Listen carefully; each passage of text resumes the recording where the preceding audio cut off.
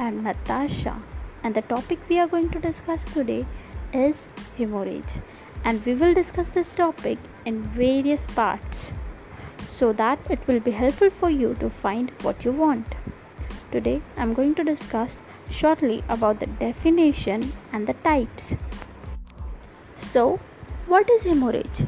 Hemorrhage is nothing but bleeding, outflow or loss of blood due to damage in the vasculature is known as hemorrhage. Now, let's see the types of hemorrhage. The first type is dependent upon the type of blood vessel involved. So, as the name suggests, the subtypes are arterial, venous, and capillary hemorrhage. In arterial hemorrhage, the blood flow is pulsative. In venous, the blood flow is even because there are no walls in the venous system, so the blood flow is in the even stream. In capillary hemorrhage, blood oozes out from a surface and no bleeding point can be made out. Now, let's go to the another type of hemorrhages. The first is primary hemorrhage.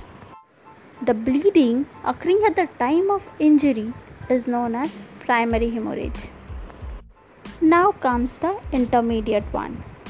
Bleeding occurring within 8 hours after stoppage of first or primary bleeding or hemorrhage is known as intermediate hemorrhage. Then the secondary hemorrhage.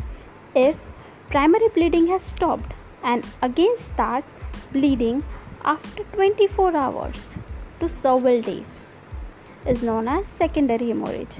The causes of secondary hemorrhage can be number 1, dislodgement of the clot, number 2, trauma to the wound or secondary trauma to the wound, the third and the most common type is infection, and the fourth, elevation of the patient's blood pressure enough to overcome the pressure external to the blood vessel. That means the pressure inside the blood vessel is enough to overcome the pressure that is outside the blood vessel. So, in this type, there is primary, intermediate, and secondary hemorrhage.